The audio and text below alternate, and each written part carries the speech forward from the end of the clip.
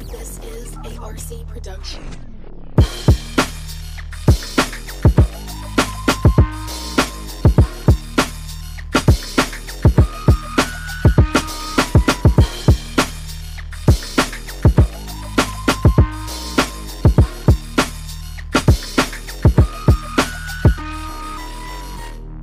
Yo, yo, yo, yo! I learned how to do it. I learned how to do it. Huge shout out to my man RC Productions for this dope new intro beat. I'm really excited to see how you all react to it. It is absolutely killer. And just like this beat, we got a killer episode for you guys this week. I am super excited. Episode 9 of the Robson Sportscast. I am, of course, your host, Alex Robson. Thanking you for tuning in, however and wherever you are listening. Now, let's go ahead. Let's just shut up. Let's stop the chit-chat and get into that good old-fashioned sports chat. RC, kill that beat. It is safe to say July 30th was a great day, because that marked the date of the return of some good old-fashioned NBA basketball. Man, I was so pumped to see live basketball. It was awesome. As y'all know, I watched a ton of reruns, and I am so glad we got live basketball back. And the arena they play in Orlando is dope. They got like this massive Titantron on one of the sides. I can't remember which side. I think one way it's left, one way it's right. I don't know. But yeah, this massive Titantron, and fans of the technical home team are like Zoom called into it. It is so cool. And like, of course, pump in sound, all that kind of stuff. It is wicked cool to watch. I'm just like, man, technology has come far. And I'm super glad so far we know baseball is falling apart right now with COVID testing. But it seems right now the NBA is doing it right. We have heard nothing about NBA COVID tests coming back positive. Things are looking good for basketball. So let's talk a little basketball. We'll start with the debut date, the return of NBA action. We had a pair of games on July 30th. Kicking it off, the New Orleans Pelicans faced off against the Utah Jazz. The Jazz were victorious in that contest, 106-104. Pelicans were led in points by Brandon Ingram. He dropped 23. He also led in rebounds along with Derek Favors with 8. And an assist was Lonzo Ball at 7. Now the Jazz were led bigly by Jordan Clarkson. The former Cleveland Cavalier dropped 23 points in the winning effort for the Jazz. Assist Donovan Mitchell, old Spider-Man himself, pulled down 5 assists. And Rudy Gobert, I was looking ahead there. And Rudy Gobert pulled down 12 rebounds. And how about Rudy Gobert? I want to talk about this a little bit because I found this hilarious. So, of course, Rudy Gobert was the first positive test, I believe, in the NBA. He, I guess, was people pointed the finger and said, oh, you did this. Like, he, I think, was the first positive test, and he got the season canceled. Well, he couldn't really help it. I mean, it happened. I mean, when that first wave came in, it was brutal. But how about this? He makes 2 free throws with 6.9 seconds left to win the game, basically. How about that? Rudy Gobert was the hero at the end of the day. I think the Jazz forgave him for that one. I think they forgave him with the W in terms of the COVID testing. But Rudy Gobert gets it done. The Jazz win 106-104. And then we had the Battle of LA in Orlando. The Lakers taking on the Clippers. Kawhi versus LeBron. One of the best rivalries in sports. They're not really enemies, I guess, but just when these two go match up against each other, it is awesome. Lakers pulled it out 103-101. Lakers were led in big part in points by Anthony Davis. He dropped 34, but the King himself led the Lakers in rebounds and assists with 11 boards and 7 assists. For the Clippers, Paul George dropped a crisp 30 points. Reggie Jackson, the guard, picked up 6 rebounds, which led the Clippers. That's not good. When your point guard, one of your point guards leads you with rebounds, yeah, there's a little bit of an issue there. But an assist, Reggie Jackson and Kawhi Leonard led the way for the Clippers with 4. And LeBron James hits the game-winning basket with 12.8 seconds left, a layup, and the Lakers take down the Clippers, and the Lakers looked good. I mean, they looked scary good that game. Honestly, I thought the Clippers had it. I honestly think the Clippers roster is built to beat the Lakers. But now that the Clippers and the Lakers and LeBron have had rest, they came out a little rusty, but they knocked it off at the right time. And the LA Lakers get out of their 103-101. Now let's move on to some other key games that I thought were really good. The San Antonio Spurs took on the Sacramento Kings on July 31st. The Spurs would pull it out 129-120. De'Aaron Fox, the Kentucky product, led all scorers with 39 points. Kent Bazemore of the Kings also led the charge with 11 rebounds, but DeMar DeRozan led the way in assists with 10 beautiful dimes, and the Spurs cap off the win by 9. Then we move on to the Brooklyn Nets taking on the Orlando Magic. I guess technically every game the Magic should be the home team. I mean, it's not playing in the Amway Center, but come on now. They're basically the home team. Let's just say that. And they look like the home team. They take home a double-digit win, 128-111. Evan Fournier led all scorers with 24 points. Aaron Gordon pulled down 11 boards for the Magic, leading the way. And Karis LeVert of the Nets led all passers with 7 assists.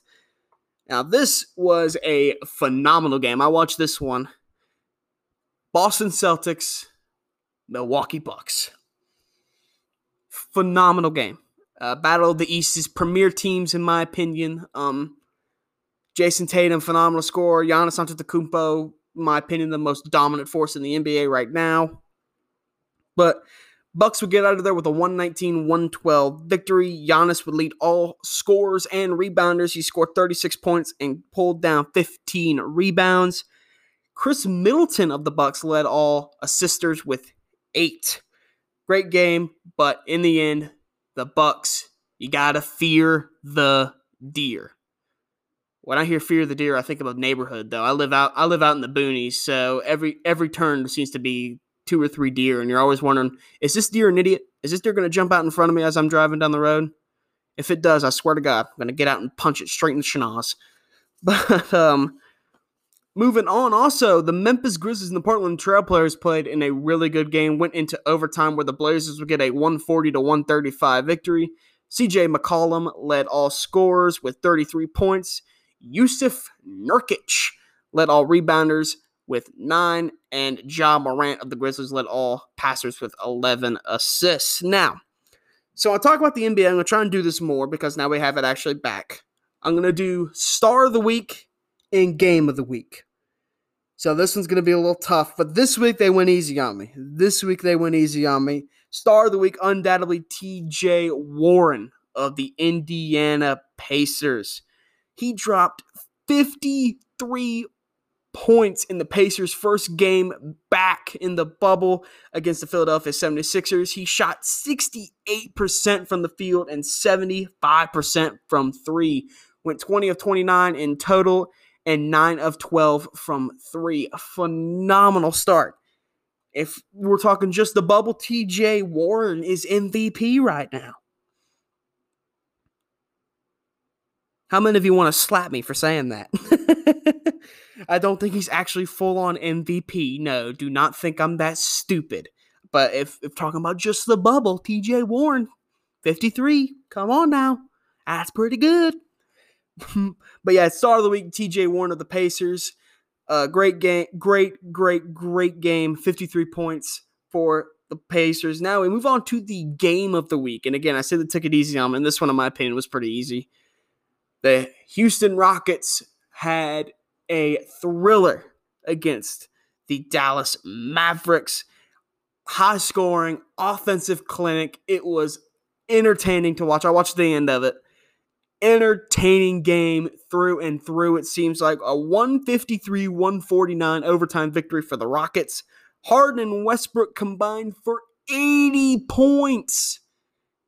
Goodness gracious. 80. Porzingis and Luka of the Mavs dropped a total 67 combined.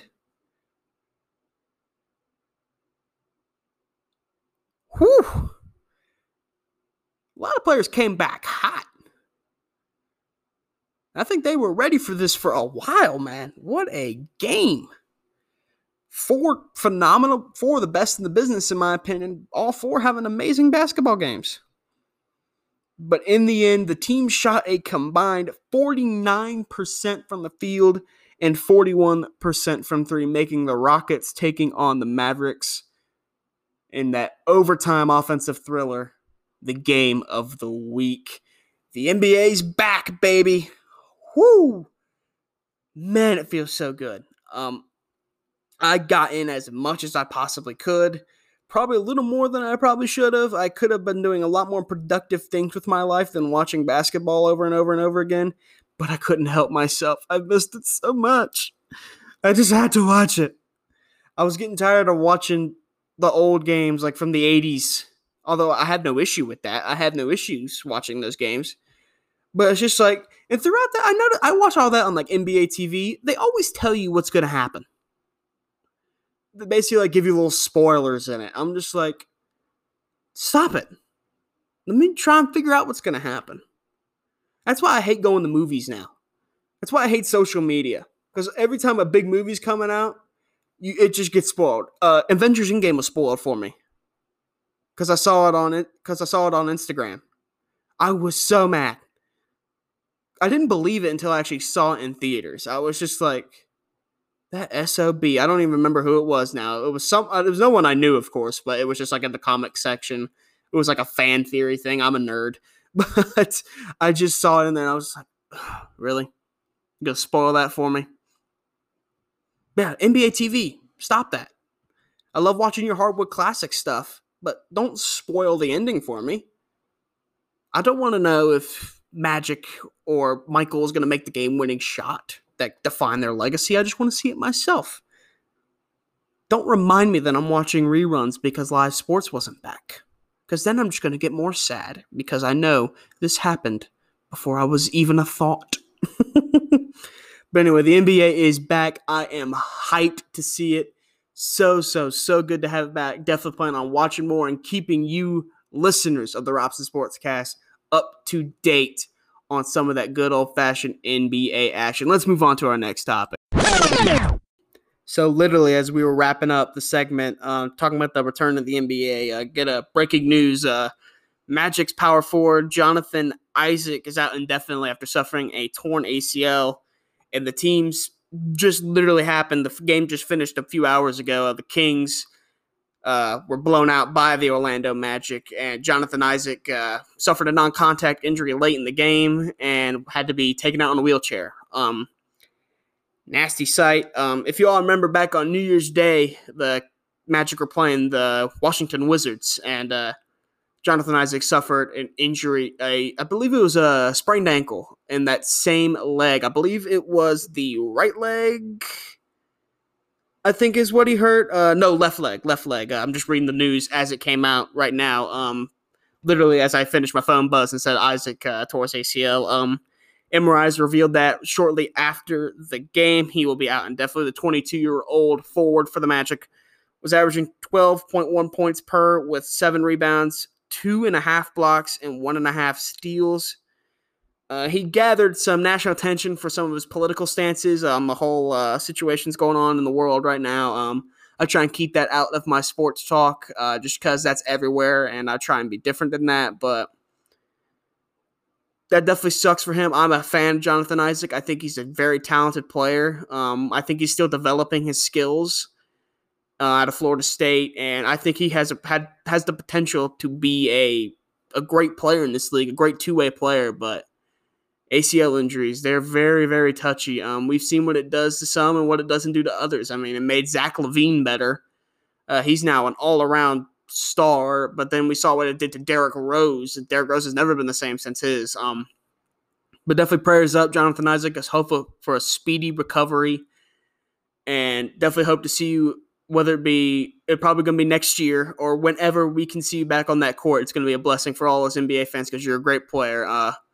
Prayers up again, Jonathan. Hope you get better soon. Now that we got the breaking news out of the way, so sudden. I was a little caught off guard by that, but I felt the need to record that because pretty cool that happened live. Not cool for the scenario, of course, but cool that it happened live. I get to report that. But definitely moving on to our next topic now.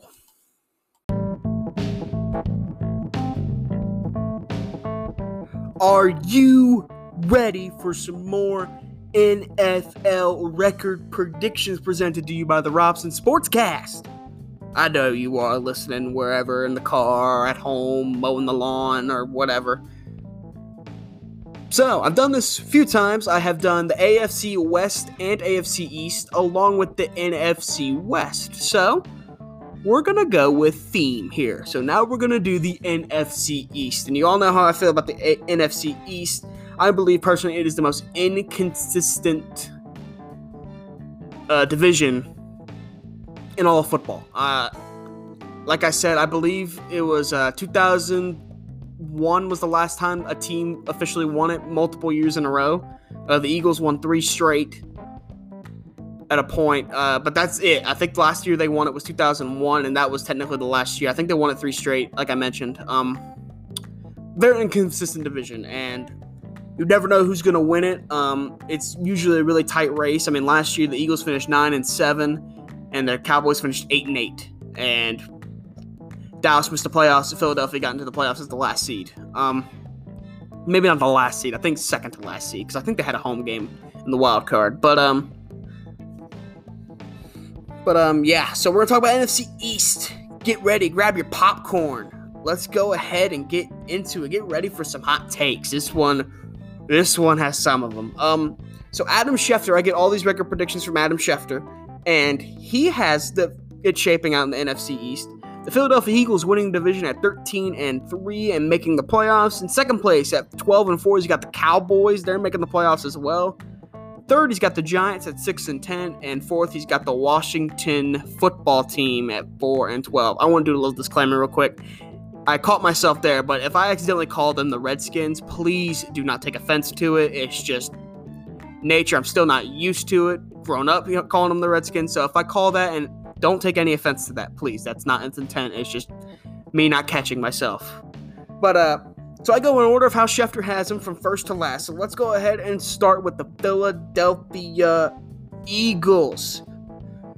They're going to start off 4-0. They're going to go on the road at Washington and get a win. And they're going to go home for 2 straight against the Rams and the Bengals. They'll win both and go on the road and get a huge win over the San Francisco 49ers. Their first loss will come at Week 5 at Pittsburgh. Pittsburgh's a tough place to play, and they have one of the best defenses in football. I really like Carson Wentz, but I think he may really struggle in that game. So I got the Philadelphia Eagles taking a loss to the Steelers in that one. And then they're going to lose another one Week 6 to the Ravens. Again, good defense. Lamar Jackson's going to be able to keep up with Carson Wentz, because I think the offense for the Eagles is going to be significantly improved, because there's no way in hell the injuries that plagued the Eagles last year come up again unless they have some voodoo curse. Yeah, they'll take a loss to Baltimore. Then they're going to win the final 2 games before the bye week. They'll take down the Giants and the Cowboys before their Week 9 bye. Then coming out of the bye, they head to New York, take on the Giants. They get a win there. Then they go to Cleveland Week 11. They get a win there. Then Week 12, they'll take a huge win at home against Seattle. Now, Week 13, they head to Lambeau Field. Take on the Pack. My gut was kind of telling me the Eagles, but then I remembered Aaron Rodgers, as Stephen A. Smith so greatly puts it, is a bad man. And I think Aaron Rodgers finds a way to get that one done. The Packers take that win. Then they go back home to face the Saints, and I think they lose that one too. Common theme there. They lose 1, they lose 2. But then they're going to finish off the season on a 3-game win streak, 2 road games at Arizona, at Dallas. They get a win. Then they finish off the season against Washington with a win. They finish 12-4. I love the Eagles. I love me some Carson Wentz. I think he is the most overhated quarterback in the NFL. And I'm going to touch on that later on an episode. I'll touch on it a little bit here, but I think the people out there that do not believe in Carson Wentz, you think about Nick Foles way too much. Get Nick Foles out of your head and see greatness, because that's, in my opinion, what Carson Wentz is. So, Adam's second place team is the Dallas Cowboys. I have strong feelings about the Cowboys too, but we'll get into that in a second. Week 1, they go on the road at LA, take on the Rams. That's just going to be a tough game. That's the first game in the brand new stadium, another gorgeous new stadium. Vegas has got one, and the Rams and Chargers get one. It's a really pretty one too. So I think Dallas will take a loss on that one. I think Dallas is honestly a little bit of the better football team. They're more built all around, but it's just that first game, that stadium's going to be insane. So I'll take the Rams in that one. Week 2, they take on the Falcons, and they get a win there. I will not believe in the Falcons until they have a legitimate defense that stays healthy, which they have not done, and I don't think ever. They have not been... The Super Bowl cursed them. I just now kind of put that in my head together. Since that Super Bowl, everyone on that defense has gotten hurt because they choked. That's reading into it too much, I'm sorry. But week 3, they go to Seattle. I don't think that's going to be even a contest. I think Seattle just blows them out of the water.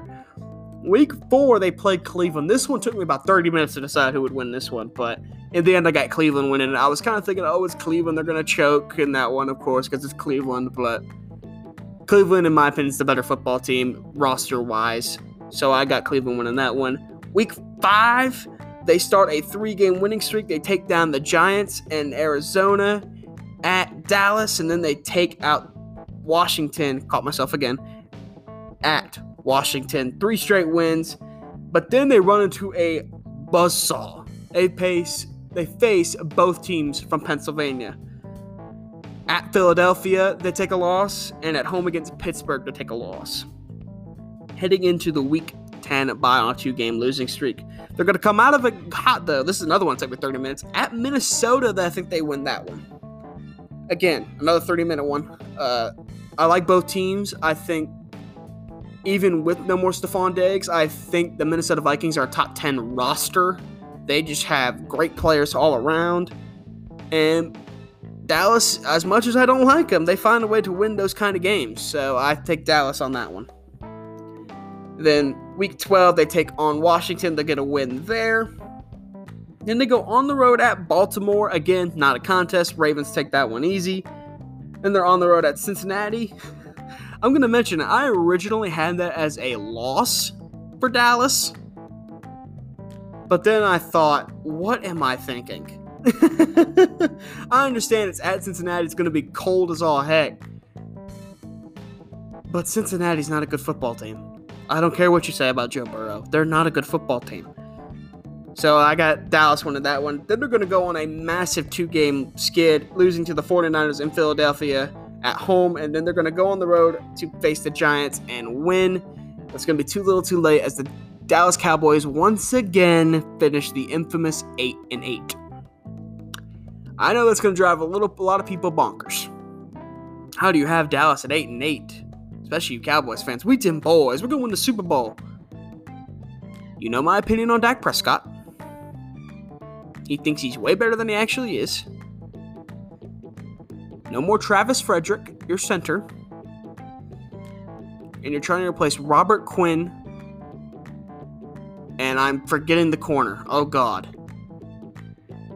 My mind just went completely blank. The corner they lost to Miami. You all know. Byron Jones. There we go. Byron Jones. Wow, my mind went completely blank there. But Byron Jones, you're trying to replace them, and you really didn't do that great of a job at it. Now, you got CeeDee Lamb, who I love. I think the offense is going to be the issue. I just don't think you're going to be able to keep up on defense because they're going to give up a lot of points. So, Dallas, 8-8. Now, let's move on to the New York Football Giants. Week 1, Pittsburgh, L. And they go on the road at Chicago, and they get a win. That's going to mark the beginning of the end for Trubisky if it hasn't been marked already. But after that, 3-game losing streak at home against 49ers, L. And on the road at the Rams and the Cowboys, a pair of losses. Week 6, they get a win over Washington. And then they're going to lose again 2 straight at Philadelphia and at home against Tampa Bay.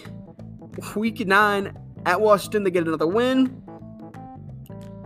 Then they're going to game before the bye week. They have a Week 11 bye. Week 10 at home against Philadelphia, they take a loss. Week 11 bye week.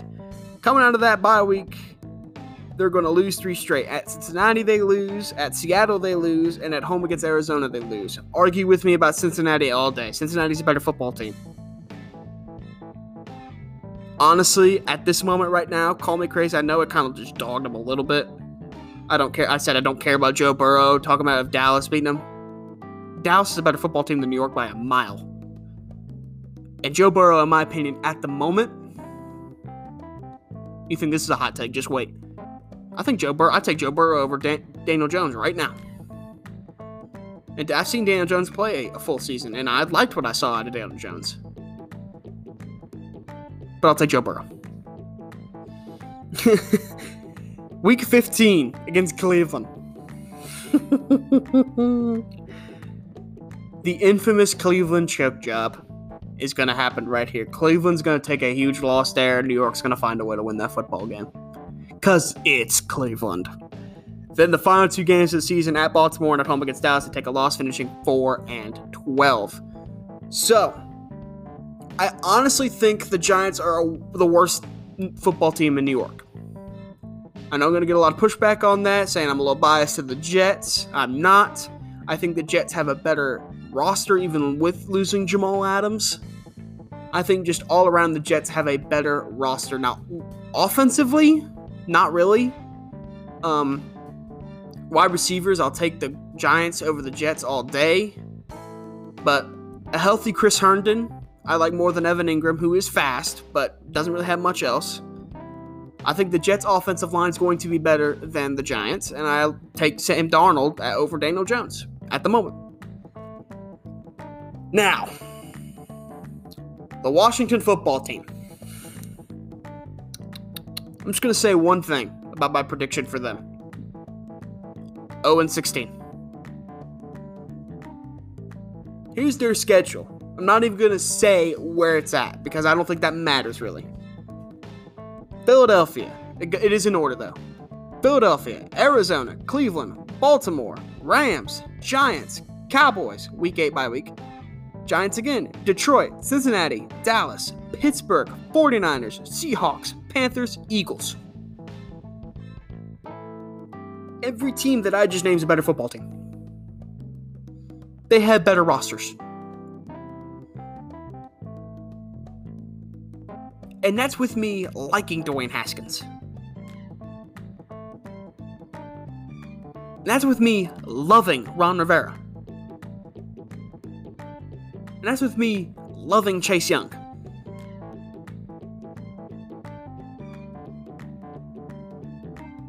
This team is awful. They're a mess on and off the football field. And Dan Snyder is the James Dolan of the NFL. The minute he's gone, I think Washington will begin to improve. Same thing with Dolan. The minute he's gone, I think the Knicks finally start to improve. But yeah, Washington, 0-16. They'll join the Browns and the Lions as the only teams to ever do it. None of those games, I think, they're the better football team. Now, they could surprise me. They could get lucky a couple times. But 0-16. I cannot wait to see the reactions to that. Let's go ahead and move on to our next and final topic.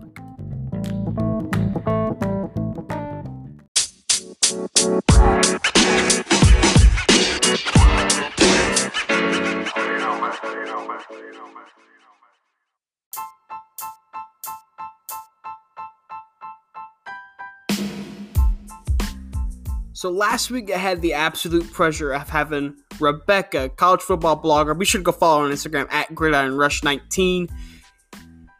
She came on the show and we talked a lot of SEC football. Because I realized I hadn't talked a lot of college football on the show. But I'm going to try and make it a little more of a regular thing because that's my pride and joy. I love me some college football. So, we're going to transition here. SEC to ACC. And there's not terribly as much to talk about with the ACC before they decided to do an all-conference schedule. Now with the COVID-19 stuff going on. With it comes a lot of change. There's one big one, but we'll get to that in a second. But I want to talk about a few teams. We're first talking about Clemson. They're the favorite to win the ACC again. Trevor Lawrence is in his junior year. Dabo Swinney's still there. Travis Etienne surprisingly came back for his senior year. I thought he was an easy top tier first round pick. But Clemson is truly the only elite threat. When I see Clemson, I just see the national championship. I honestly have them winning it next year. They're just phenomenal, and I can never doubt them. I've doubted them plenty of times. I doubted them when they went up against Alabama a couple years ago. Look what happened. It was like 49-17. I mean, they destroyed Alabama, which hasn't happened in my entire lifetime, seeing Alabama get beaten that bad. Now, I know a lot of people are saying teams like Ohio State, Alabama, but I really don't know how legitimate last year's loss to LSU was, because LSU, in my opinion, is a one and done. Congratulations, you had your moment. We won't see you in the playoffs again for a while.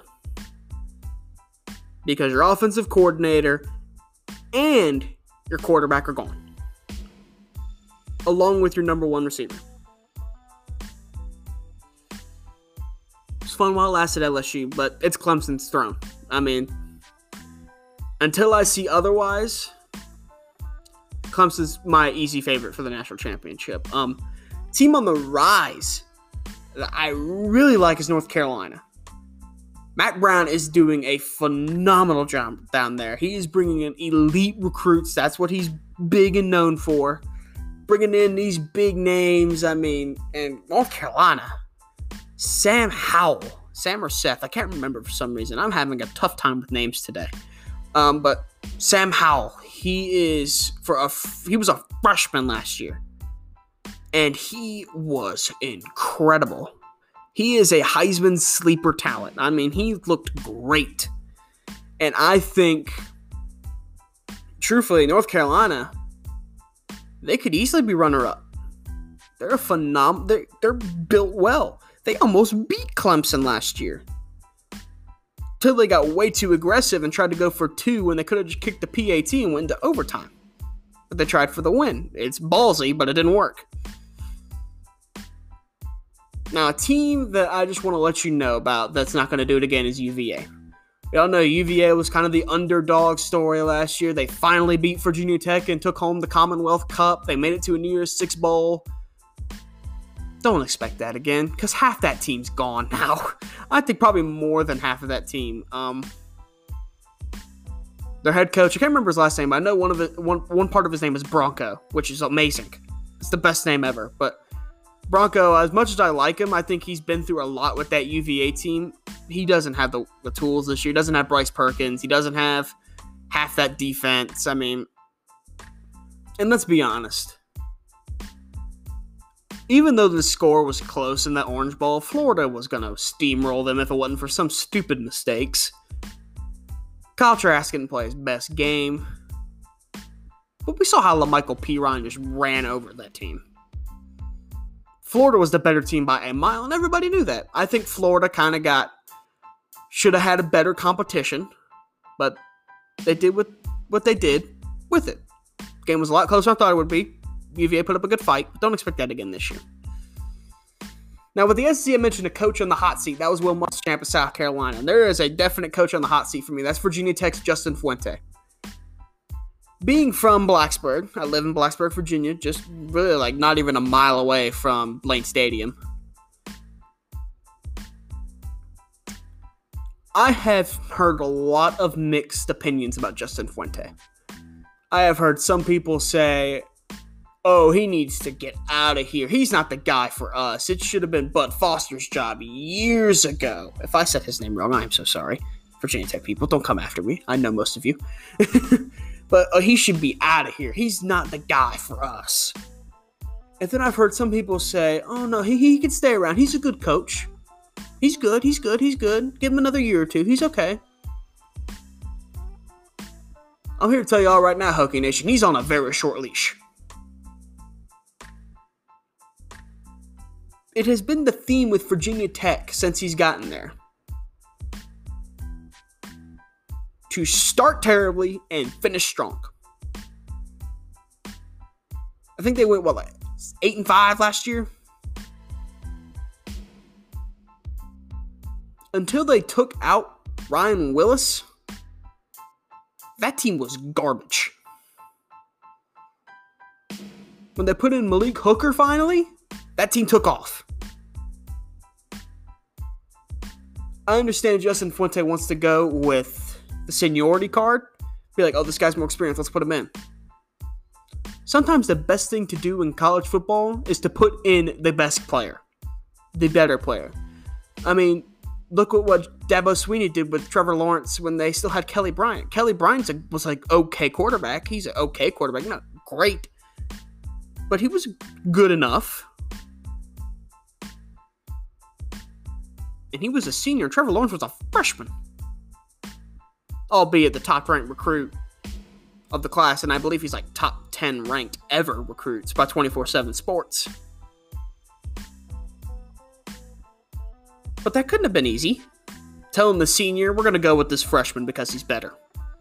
But as a coach, it's a decision you have to make. And I just don't see Justin Fuente having the guts to do that. He was like, I understand this guy may be better, but we're going to go with seniority because he knows a little more. Sometimes on-the-job training is what you got to do. And when they put in Malik Hooker, that team was awesome.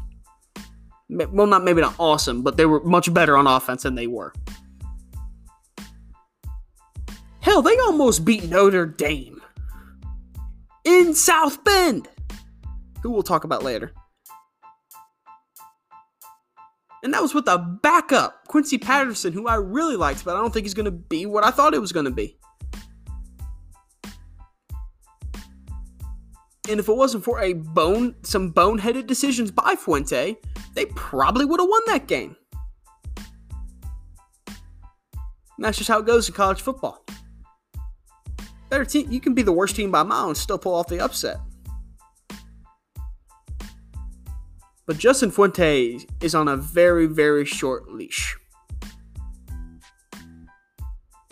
And they will not be afraid to kick him to the curb if this continues for Virginia Tech.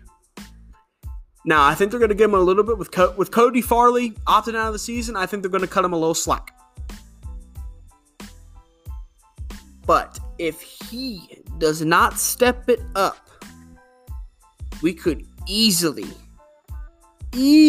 see him be fired mid-year. And that's just what I believe about him. There's another team I want to talk about. Miami. I understand they got Derek King. He's a good football player, was very dynamic. But stop with this Miami crap. They did it last year. It's all anybody talked about. Oh, Miami football could come back. Miami football's all on the rise. Then they go out and get shut out by Louisiana Tech in a bowl game. Oh yeah, Miami's back all right.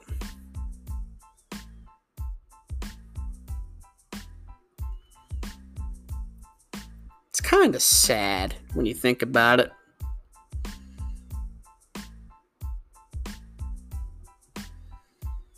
It's kind of sad how far Miami's fallen off. And I'm kind of enjoying talking about this because I'm a Florida fan. Even though we easily could have lost to them last year. But that's beside the point.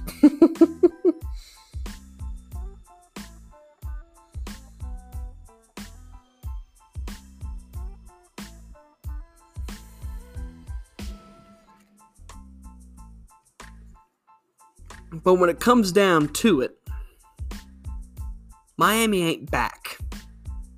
They're still here. They never left mediocrity. And as sad as that's to say, you can deny it all you want. It's true.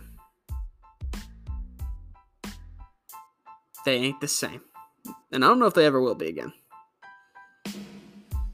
Speaking of Florida teams, though, let's talk about Florida State a little bit.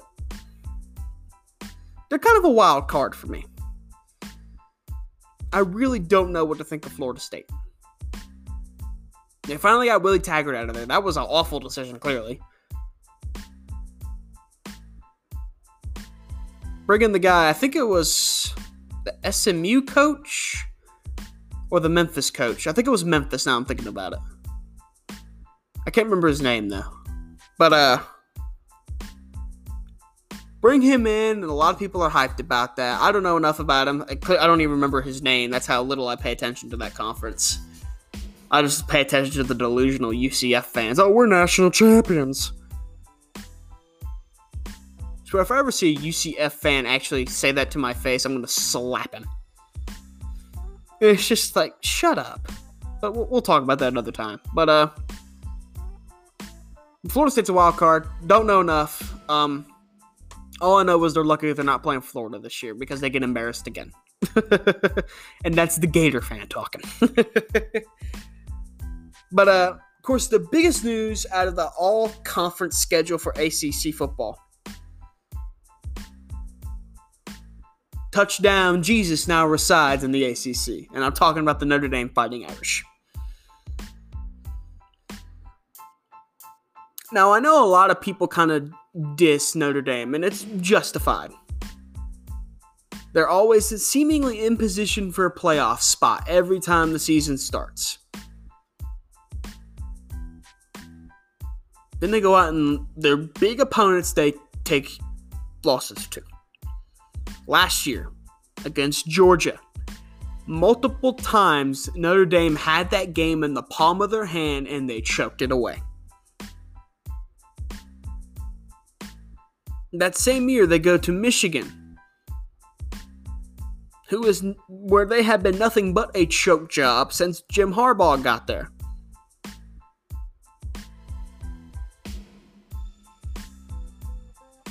And they get blown out. So again, I'm kind of undecided with Notre Dame. They got Ian Book back, who I like. I think he's a good all-around talent. He's got some mobility, good arm. But they could play a role in how the ACC turns out. Because they play Clemson. I believe in South Bend. And Fighting Irish fans are some of the most prideful fans I've ever met in my life. Sometimes a little too prideful because they're a little ignorant at times. But still, pride. And I got respect for that. Can you imagine what that would be like without COVID? Could you imagine what that stadium would be like? That would be sold out insanity. I'm pretty sure that would cause an earthquake. I am not kidding. That would be insane. But sadly, of course, due to COVID, this is the whole reason we're getting this. We're getting Notre Dame in the ACC, which still doesn't make sense to me. Indiana, I mean, come on now. But Notre Dame, ACC, I think they can be players, but I'm not going to count on them. Because too many times we've seen it. Notre Dame's in a playoff position, and they get dominated. The last time they made the playoffs, they faced Clemson and got blown out. I'll believe it when I see it. But Notre Dame, they can make some noise. Let's go ahead and log out.